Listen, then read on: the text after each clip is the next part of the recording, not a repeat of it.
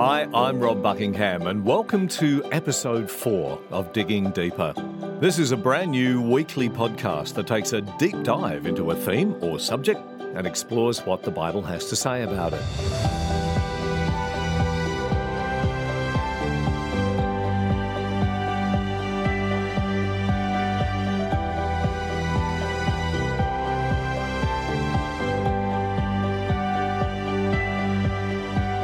In this episode, we're going to explore if it's possible to reunite science with the Bible. For example, some Christians say the earth is about 6,000 years old, whereas science tells us it's been around for billions of years. Who's right and who's wrong? And is there a way we can reconcile science and the Bible? Let's find out.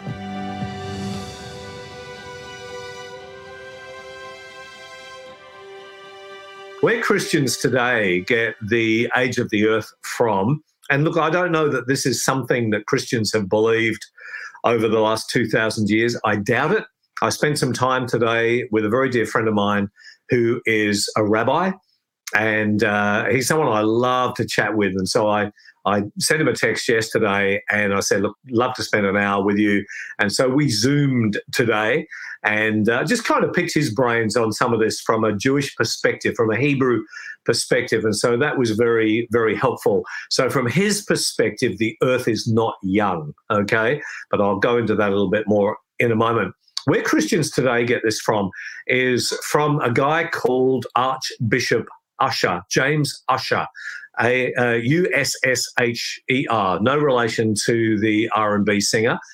He was alive and well in the 17th century, and he put a chronology together of the history of the world formulated from a literal reading of the Old Testament.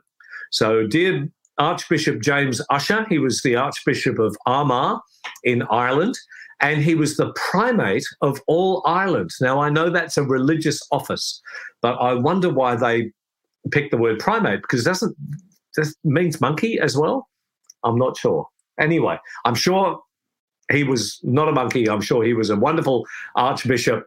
But when it comes to dating the earth in this way, you could certainly say it was a bit of monkey business. So Christians say that the earth is only 7,000 years old. That actually is not completely accurate. Christians have a number of views on this topic. In fact, we Christians have a number of views on lots of topics. So let me just share those with you. So some Christians believe in a young earth creation.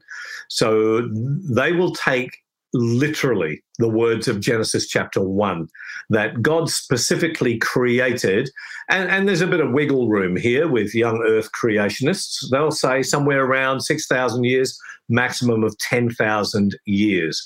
They would say that the Bible disagrees with science. They would say that science has it wrong on this because it is anti-God. Okay, and so they would be some of the things that you would hear from people who are young earth creationists. And hey, there are whole ministries that are based on this. I think, wasn't it the Answers in Genesis? It used to be Christian Science Foundation, and then it had to change its name to Answers in Genesis. I think maybe it's called something else these days. I'm really not sure. So Ken Ham, who heads that up, he would be a believer in young earth creation. The second kind of view that Christians have on this is the old earth creation.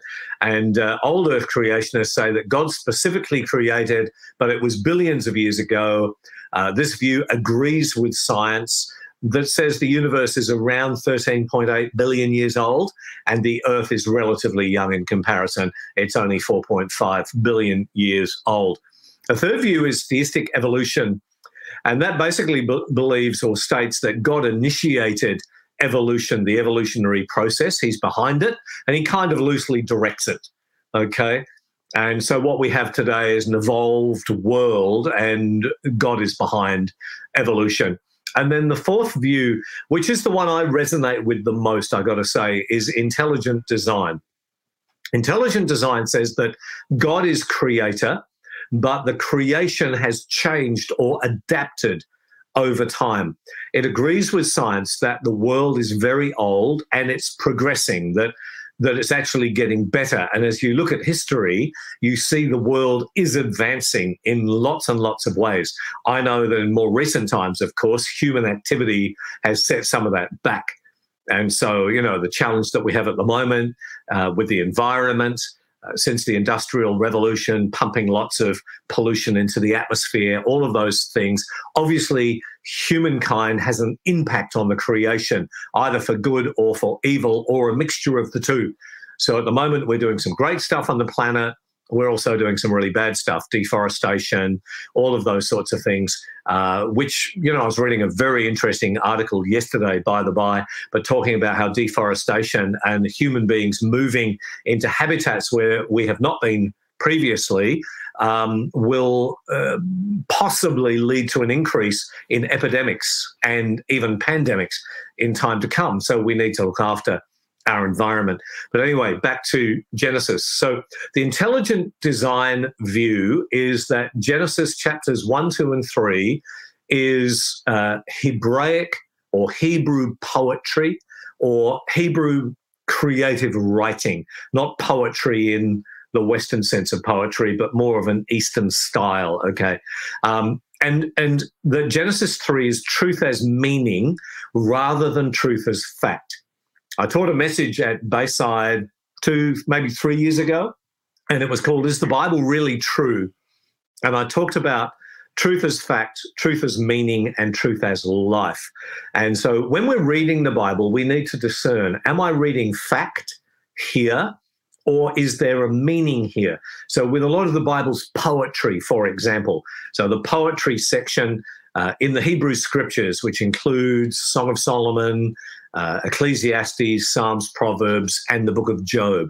That's poetry. So that is often truth as meaning, okay? So example there, Psalm 139 talks about God knitting us together in the womb, and then it says, and then he knits us together in the caverns of the earth or the caves of the earth.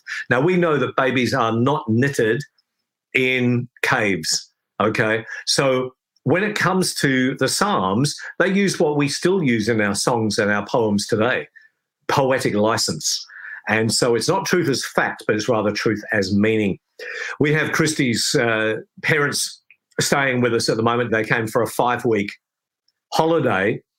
So they arrived on the 19th of March, 2020, and Australia closed its borders on the 20th of March last year. And Christy's mum and dad are still with us. My in-laws are still here. Now, they're getting on in years, okay? I won't tell you how old my father-in-law is, but he's well into his 80s now. And so I could use a statement that would be truth as meaning. I could say, Granddad is as old as the hills. Now, is that truth as fact? No, it's not. I know most hills, the vast majority of hills on planet Earth, would be much, much older than Granddad. But if I use that statement, you know exactly what I mean. Granddad is as old as the hills. It's truth. It's truth as meaning. He is old.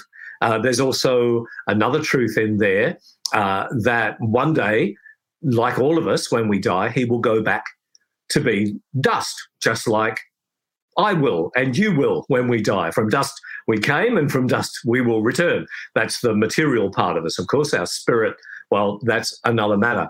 So what we find in Genesis chapters 1, 2, and 3 are a lot of statements like that.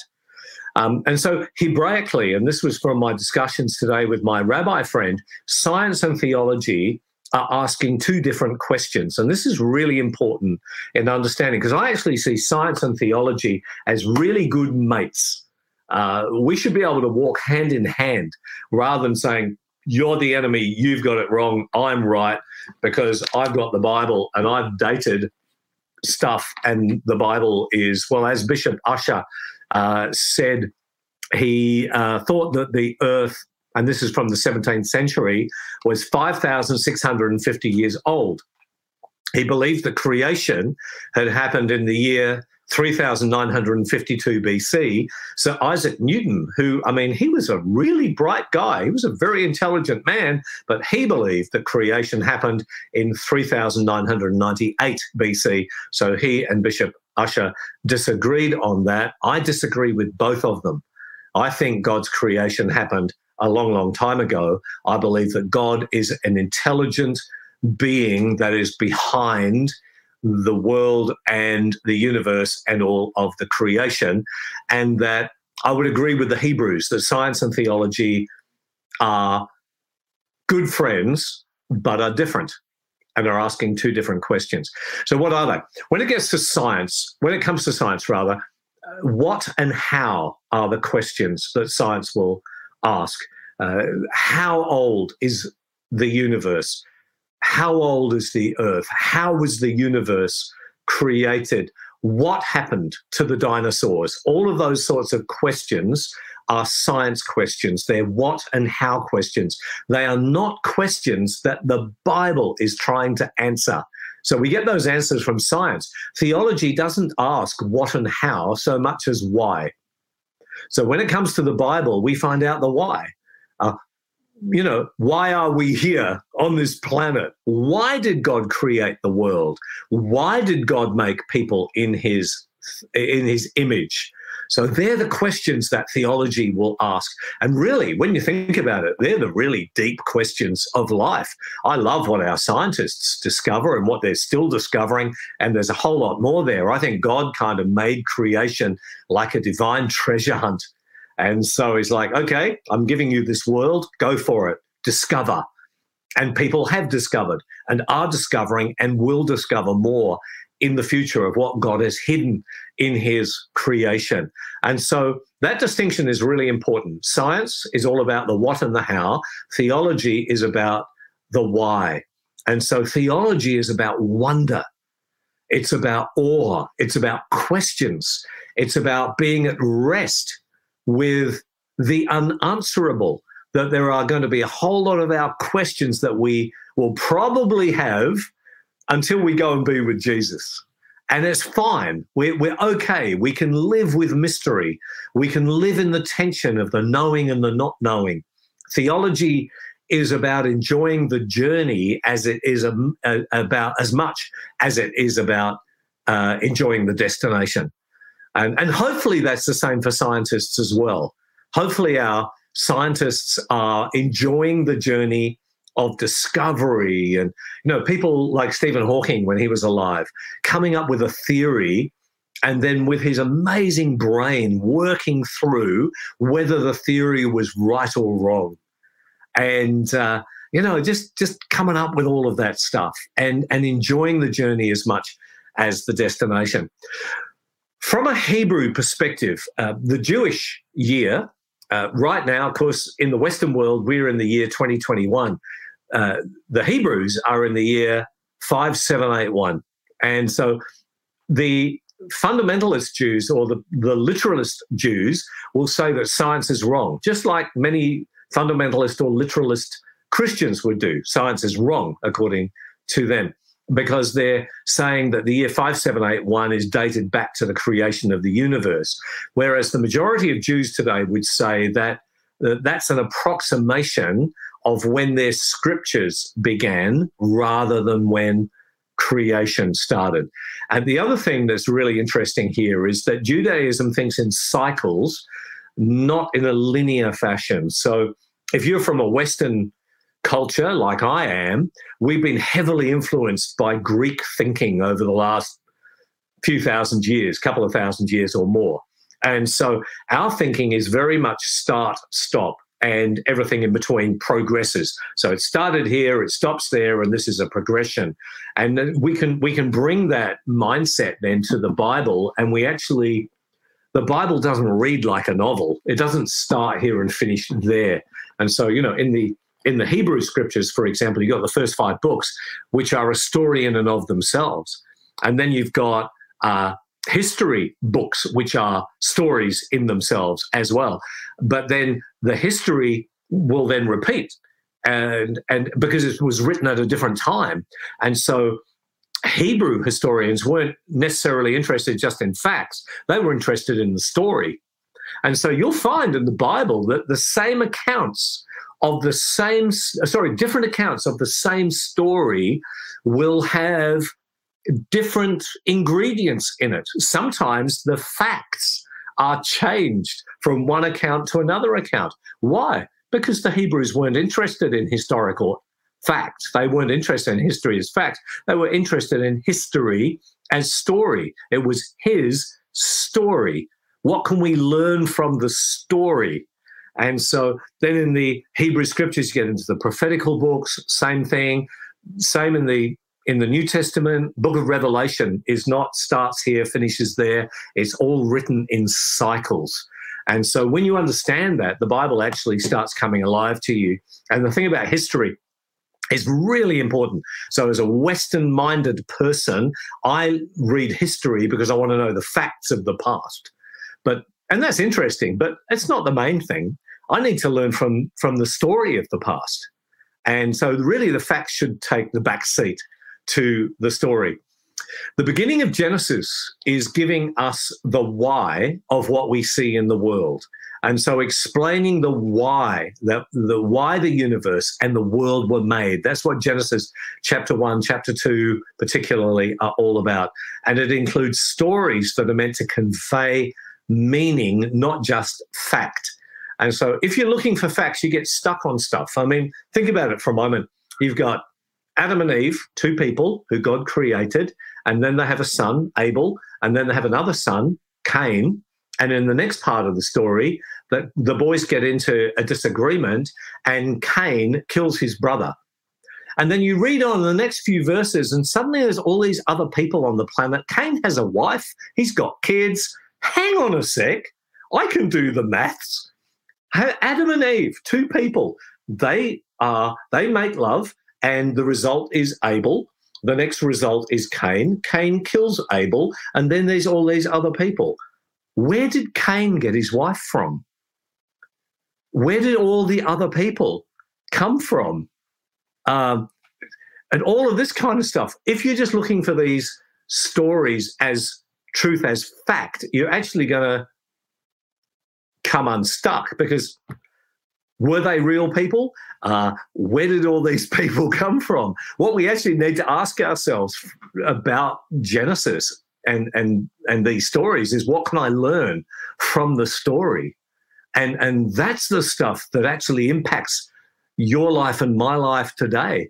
Knowing where Cain got his wife from might be an interesting question, but it's not really going to impact my life today. Now, I know the answer to that. Where did Cain get his wife from? The answer is this. I would tell you if I were able. Tish, boom. So there we go. The question we need to ask ourselves is, what do we learn from the story?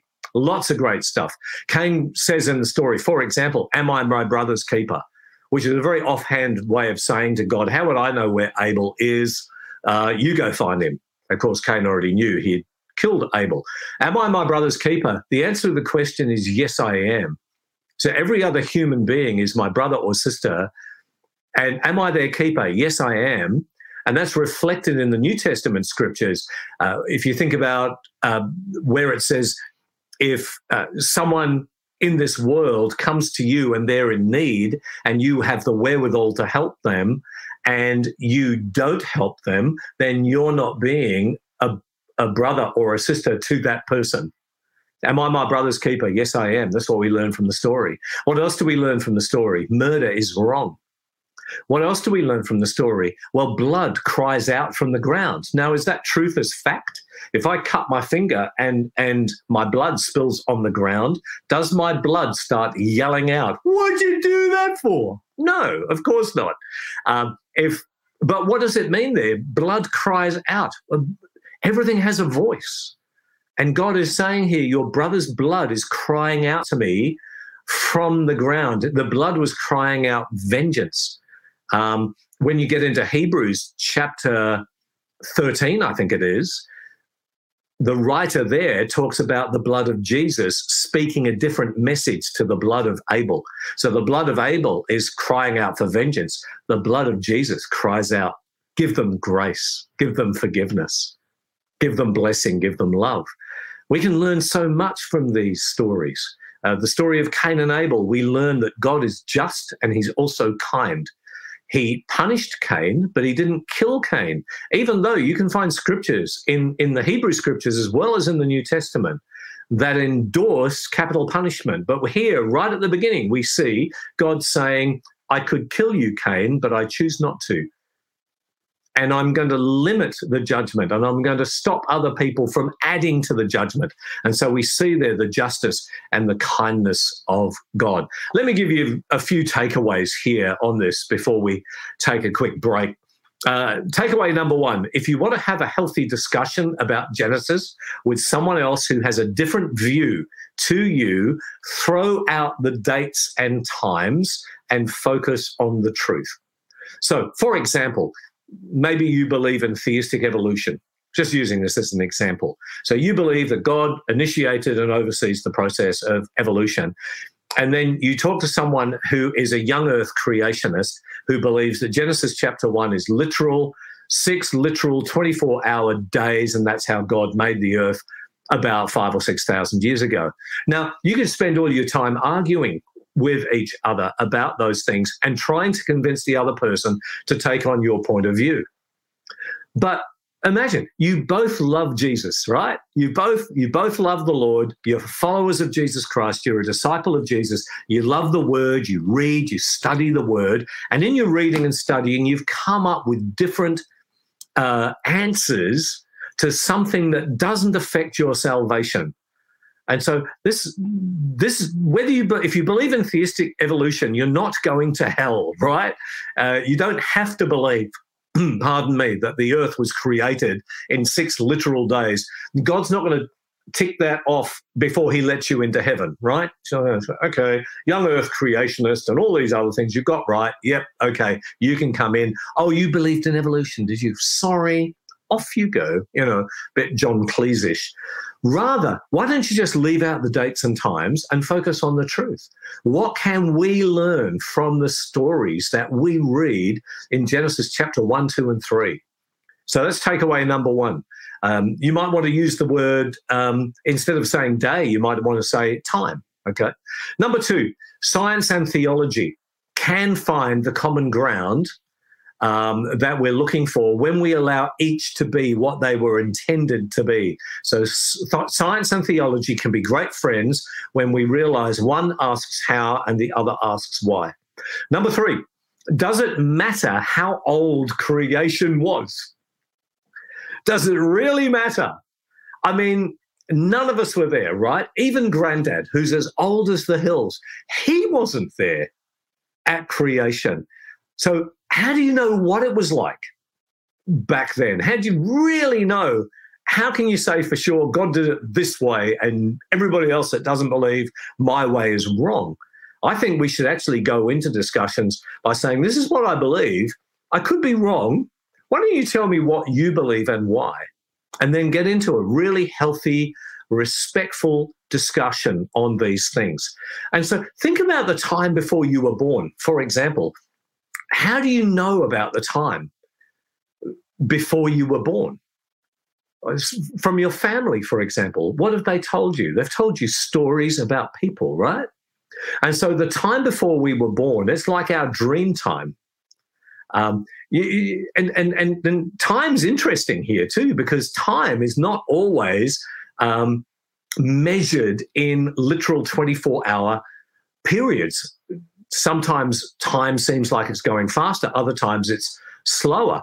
So, for example, time slows down the denser the gravity. So if you get into a place that has incredibly dense gravity, like a black hole, for example, and this is where we can lean on science, because the Bible doesn't give us a revelation about black holes, but science does, and they tell us that time almost stands still inside a black hole because the gravity is so dense.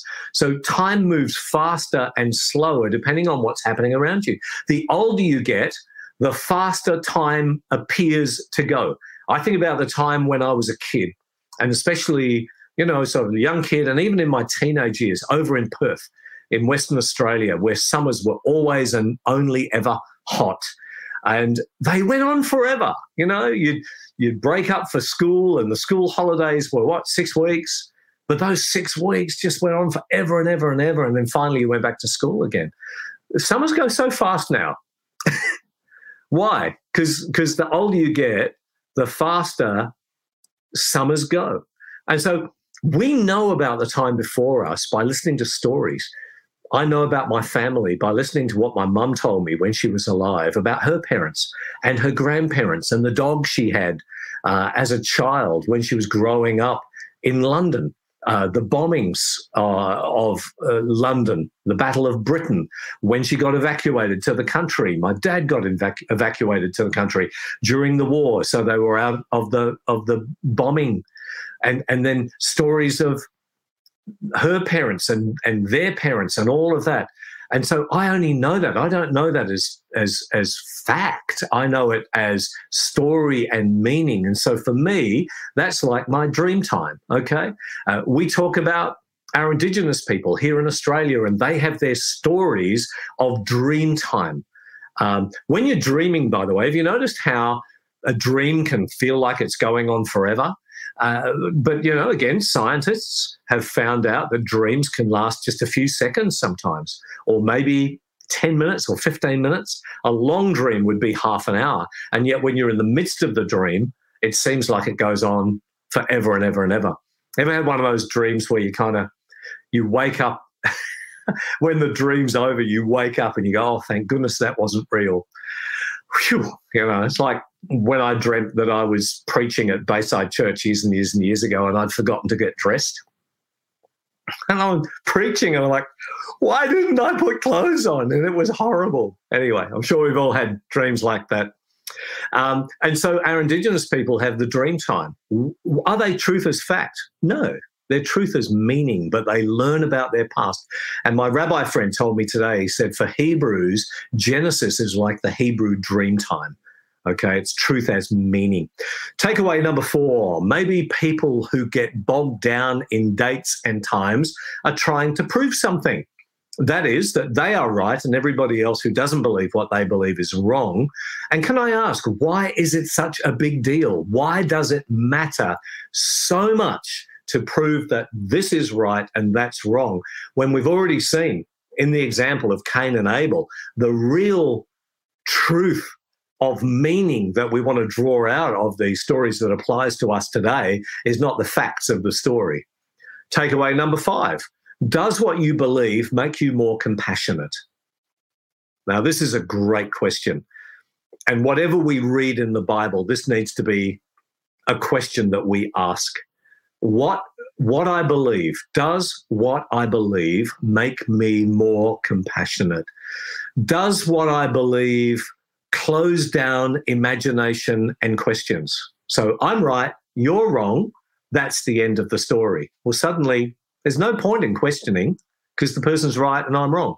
And there's no point in imagining and dreaming and all of the creativity that God has placed within our heart and our mind. Why bother with all of that if it's all cut and dried and all abundantly clear? If we're going to have any kind of rich dialogue, enriching dialogue rather, we need to use our imagination. We need to reimagine old perceptions. We need to reimagine ancient texts. And then the final takeaway, number 6, the Bible isn't a science book, it's a love story. And this is so important. People that turn the Bible into a science book, it's truth as fact, and it becomes very cold and very clinical. And we need to see the Bible as a love story. It's a love story about God and people. It's about redemption and reconciliation. So let's not reduce it down to a book of facts, please. Let's see it for what it really is, this magnificent love story that God is communicating with us. I mean, think about it for a moment. You know, God could have given us like a notepad, or he could have given us one sheet. And on side 1, it could have been things to do. And on the second side, it could be things not to do. There you go. There's your sheet. Off you go. Don't do the things on the front cover. Do the things on the back cover. And that's it.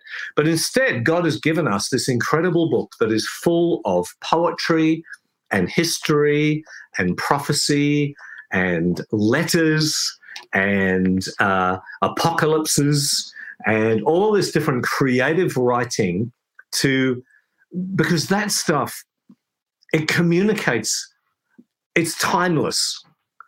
So facts come and go, but truth as meaning is timeless. The story of Cain and Abel, however many thousands of years ago that actually happened, is immaterial.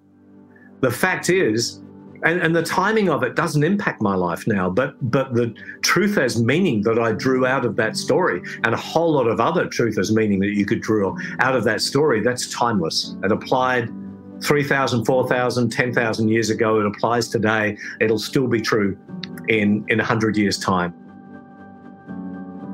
We hope you're enjoying this Digging Deeper podcast and that it helps you with your understanding of the Bible and how it applies to life. If you're finding it helpful, please let others know about it. One way to do this is by rating and reviewing the podcast on iTunes. That goes a long way to help other people find us. And please like us on Facebook. Now back to Rob. In Luke's gospel, he traces Jesus back to Adam and ultimately God. So that's Luke 3, verses 23 to 28. That's Luke's genealogy. Australian Aboriginal heritage is thought to be 20,000 plus years old. Does it need to reconcile? Australia's Indigenous people, scientists tell us, have been living in this country for about 50,000 years.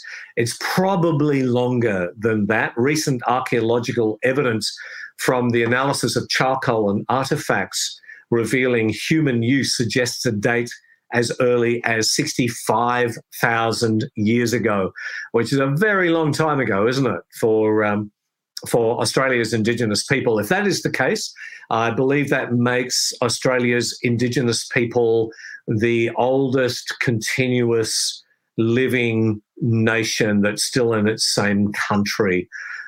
Fascinating, of course, when British settlers first turned up and they announced it was it Terra Nullis, the land belonging to nobody, and then, of course, behaved accordingly. But that's a different topic.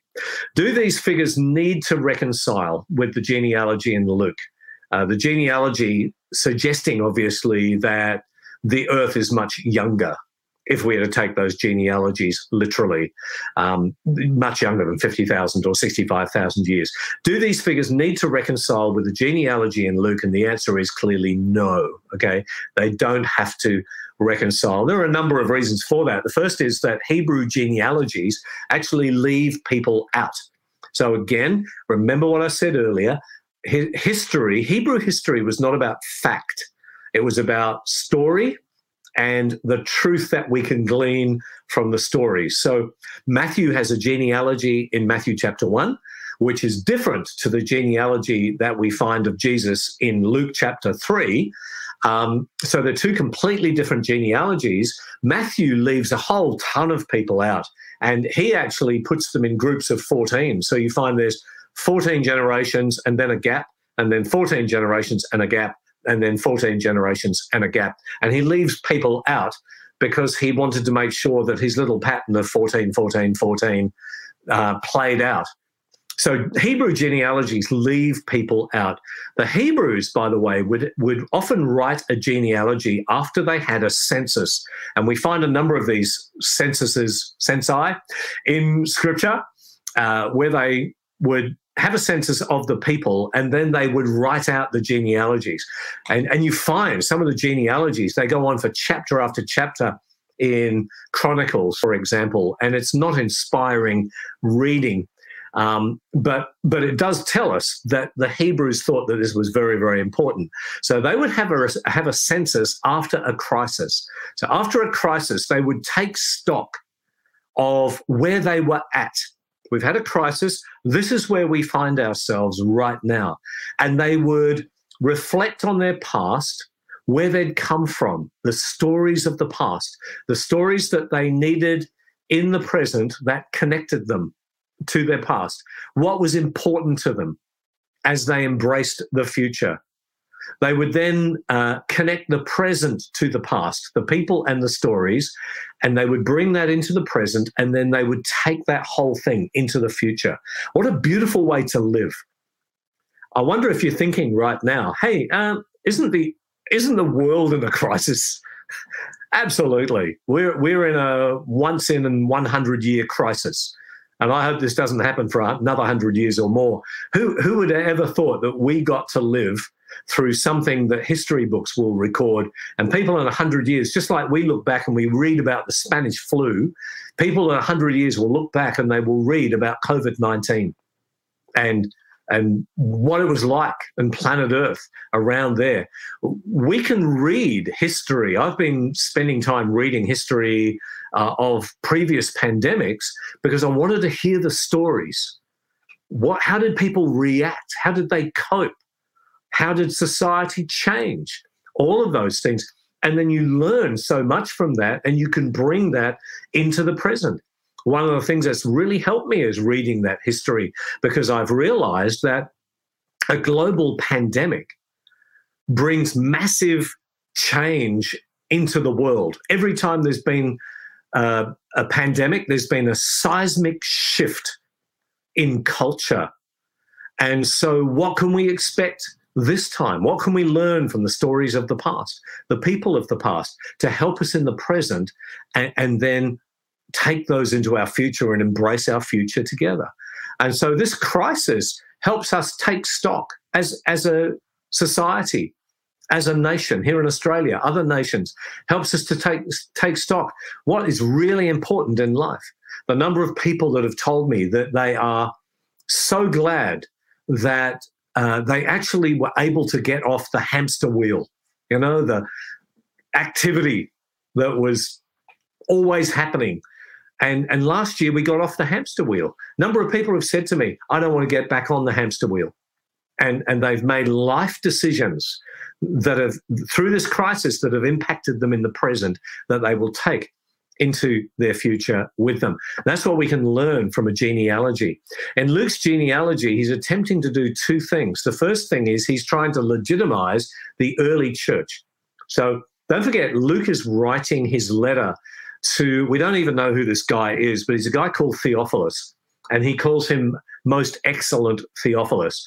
Luke, of course, was a doctor. He was a professional. And it's likely that he knew this man Theophilus. This man could have been a fairly high-up politician or a statesman in some way, maybe a very well-known philosopher or businessman. And so he is inquiring to Dr. Luke because he's heard about Luke's faith and he wants to know about Luke's faith. And so what he's doing, Luke is writing a letter. The Gospel of Luke is part 1. And the book of Acts is part 2. So the book of Acts actually starts with a reference to the Gospel of Luke. If I just read this to you very quickly, in Acts chapter 1, and he picks up where he left off with this guy Theophilus. He says, in my former book, talking about the Gospel of Luke, in my former book, Theophilus, I wrote about all that Jesus began to do and teach until the day he was taken up to heaven after giving instructions through the Holy Spirit.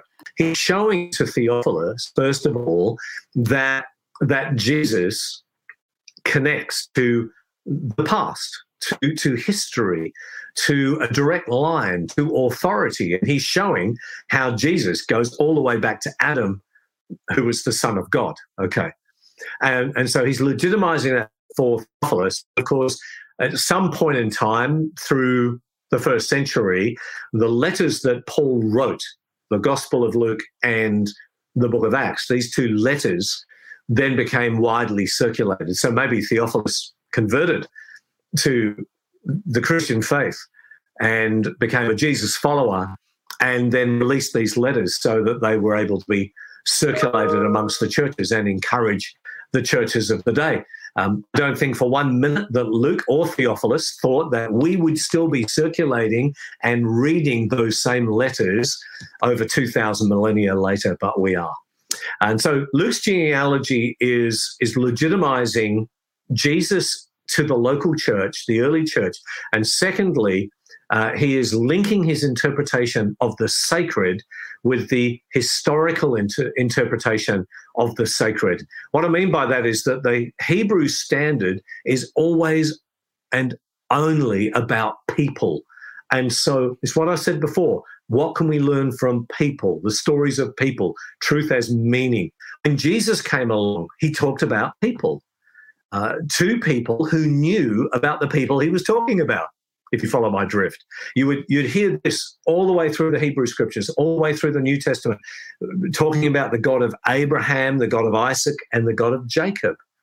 What does that tell me? Well, God is a God who's connected with the human story. I can read about how God interacted with Abraham and learn something about how God interacts with people. How did God interact with Isaac? How did he interact with Jacob, who was such a conniving, deceitful individual? And yet here we see the grace of God. So you mean, wow, even when we blow it, God will still interact and be gracious to us? Yes. And how good is that? And so what we see here in Luke's genealogy is he's not trying to prove how old the earth is. That's a science thing, okay? Science will tell us how old the earth is. Scientists are finding how many thousands of years Australia's Indigenous people lived here before Western colonisation took place. And so a human chain is what we're looking at here, not a chain of facts or belief, but a communal chain of people and shared stories that we learn from, that we bring into the present and we use to embrace the future. So, and I've just a note here regarding our Indigenous people as well. How would you stay connected to an ancient time? The way you stay connected to an ancient time is by telling the stories of the people. And so in our Indigenous culture here in Australia, our Indigenous folk talk about Dreamtime and they will tell you stories.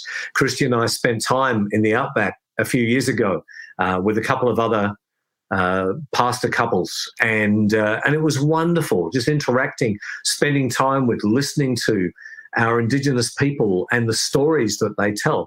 The thing that fascinated us, I think, more than anything, was that in a Western culture, particularly we guys, when we meet each other for the first time, we ask two questions. What's your name and what do you do? Tell me your name and tell me about your job, because that defines you. When you talk to an Australian Aboriginal, or in fact anyone from an Eastern mindset, an Eastern culture, which is what the Bible is written in, they will ask, what's your name? Now tell me about your family. The job will be somewhere down the track. That's not important to them. They want to know about your family. Tell us the stories of your family. And so that's what the Bible is. It's this stunning, cyclical story of families, of people, of individuals, and what we can learn, what we can glean from them in the present. We hope you enjoyed listening to this podcast. Digging Deeper is a weekly podcast that is uploaded every Wednesday.